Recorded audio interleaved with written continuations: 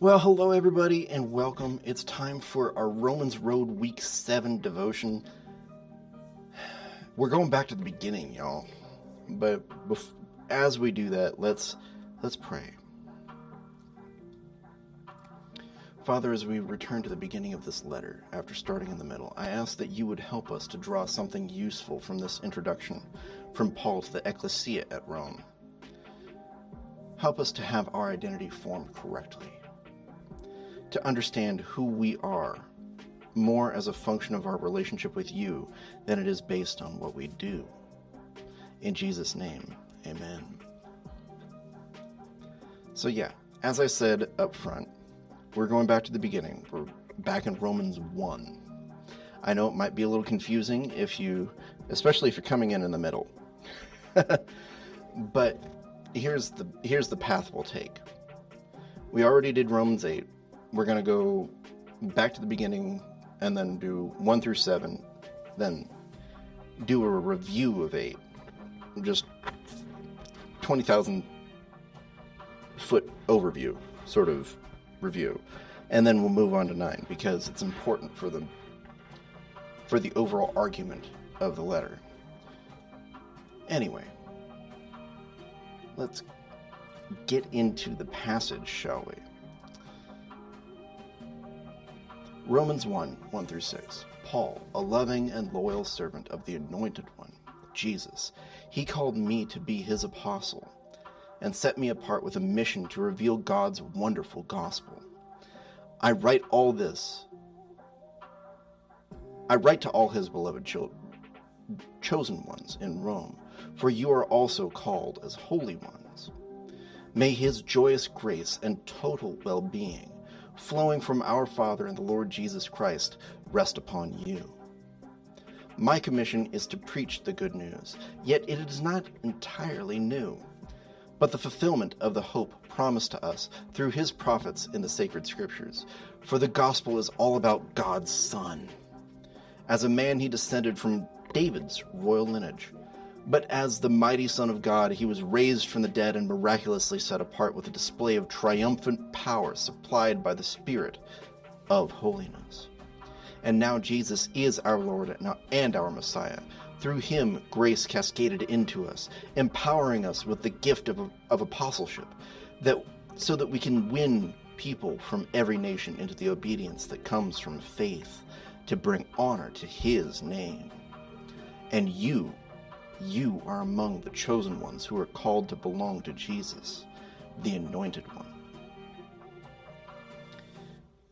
Hi, my name's Paul.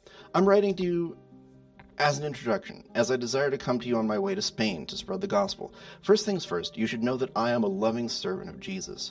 Then, I want you to know that I am an apostle sent, along with others, to spread the gospel of God.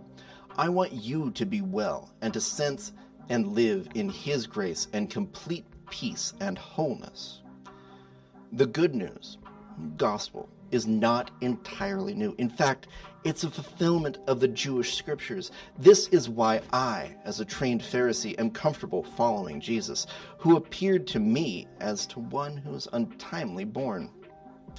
Jesus descended from King David in the flesh, but is the very Son of God and was raised from the dead after people whom I once considered to be authorities put him to death. Jesus was raised to life by the power of the Holy Spirit, the very same Spirit who you have in your hearts, who gives you life each moment. The one who heals you from the inside and shows you how to live. This risen Jesus is why I know that I am an apostle, why I face danger every day, all day.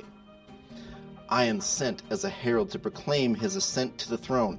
This is what a gospel was in the ancient Near East, a proclamation that there is a new Caesar, a new Lord over you people, and it is a good thing.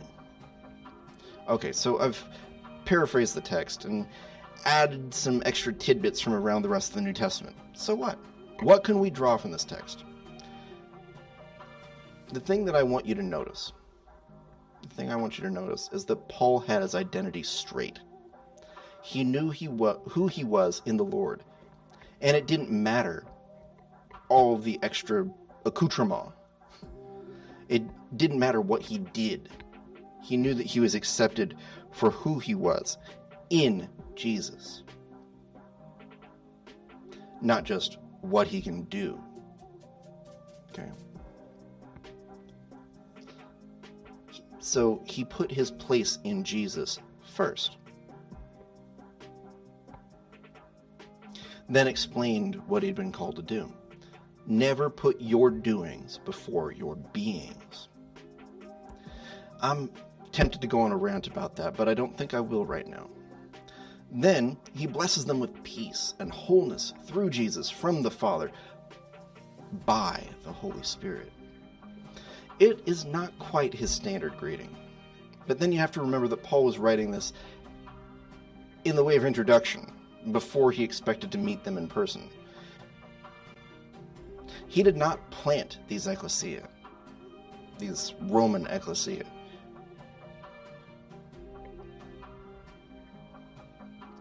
He knew a handful of the prominent leaders, but not the majority of the Jesus followers from Rome. So why was he writing this letter? Well, he hoped to prepare them to support him on his mission to the Iberian Peninsula. Okay, let's break it down a little bit more. Okay, so let's start from the beginning. Paul knew who and whose he was. That is something that we need to get deep in ourselves, because until we do, when situations change, when a job changes, when your profession changes, your line of work, your career, your identity, at least guys, men, this is how we often identify ourselves, right? Well, I'm a fill in the occupation, right?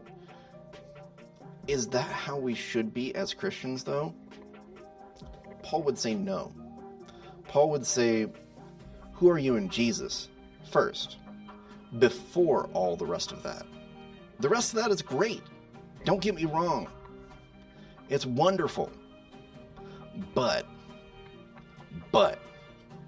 and it's a big one, but if you put your doings before your beings, if you try to identify yourself by your doings, you're gonna miss things. You're gonna mess up. You're gonna mess up bad. I've seen too many men, especially, become husks after the line of work that they identified with for a good chunk of their adult life was taken from them, whether through retirement or through layoffs or downsizing. One of my ex's dads had been an A-10 mechanic at China Lake, which is a naval air station here in California, kind of central California, out in the middle of nowhere. Anyway, so he was an A-10 mechanic, right? And this guy was so fully identified with that occupation that when they downsized, when his division was downsized, he became a husk. He was barely alive anymore. He didn't really care about anything other than sports. How many guys, I hesitate to call them men, but how many guys do you know that description fits them to a T? Like, they don't care about anything but sports, their beer, and, whatever else.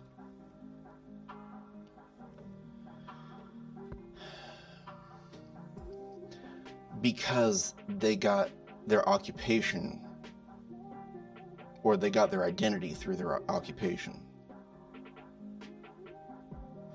And so if they have a bad day at work, or a bad week, or a bad month, or a bad year for that matter, they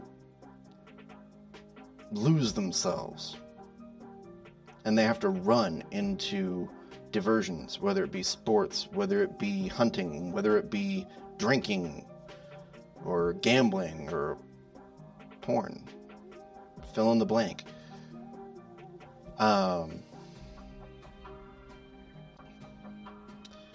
Especially when they lose that occupation that they are so tied into.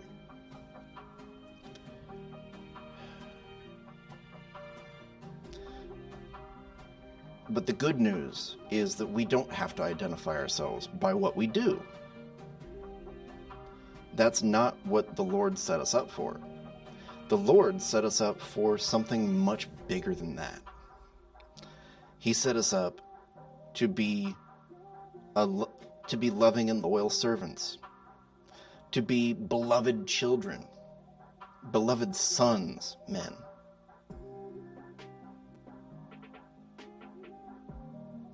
And like Paul, we have a mission to reveal God's wonderful gospel. We're all called, maybe in slightly different ways, but we're called to prove to the world that this Jesus is worth it by living loved, by living in accordance with what he paid for us. Because that will change everything. It just will.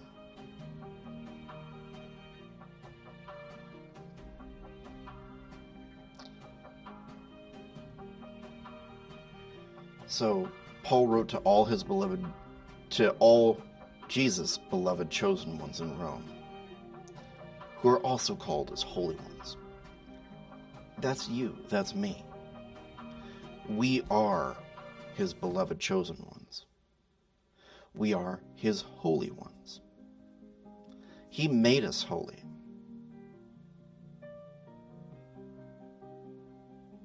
So may his joyous grace and total well-being, which flows from our Father and the Lord Jesus Christ, rest upon you. Then Paul gets into what it looks like for him to be a loving and loyal servant. His apostleship, his sent-forthness, if you will, is to preach the gospel. And, it doesn't always mean using your mouth.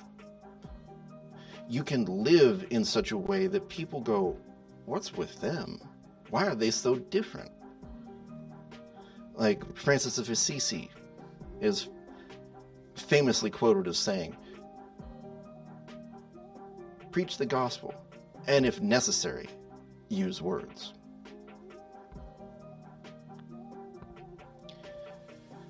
So this good news, it's not new. It's not new.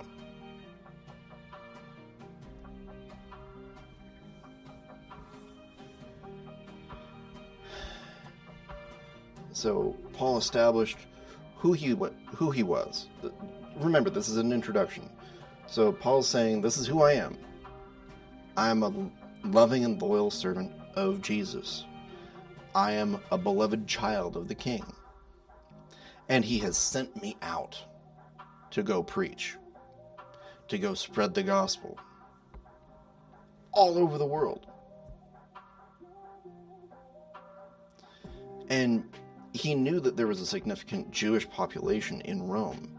That's why he made such a major point of driving home who Jesus was in a Jewish context. Why he matters, right? So, yeah. The reality is that Paul wanted to come to Rome on his way to Spain. And we'll find that out later. So I'm kind of giving you spoilers here. But yeah, he's there, or is planning to go as kind of a layover, honestly. It's a layover. It's not even the destination of the flight. It's a layover. And he wants them to send him on his way. So he's introducing himself, and he's going to present a very lengthy and coherent argument throughout the entire letter. All 16 chapters of why they should support him, ultimately.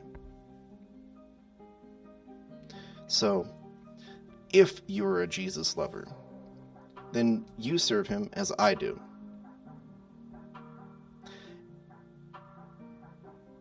And with the discernment of who you are in him and how you know him, you know that I am good, that I am solid, and that I have genuinely been sent.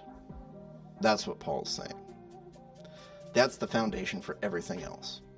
Okay? So, thanks for watching. Thanks for listening. I hope you're blessed. If you're watching on Rumble, don't be shy with that like button. Share it. Comment down below. Subscribe to Spirituality and Tech. If you're listening to the podcast, thank you. And subscribe so that you know whenever I post something. Right? And email me, media@techfreedom.pro. Thanks.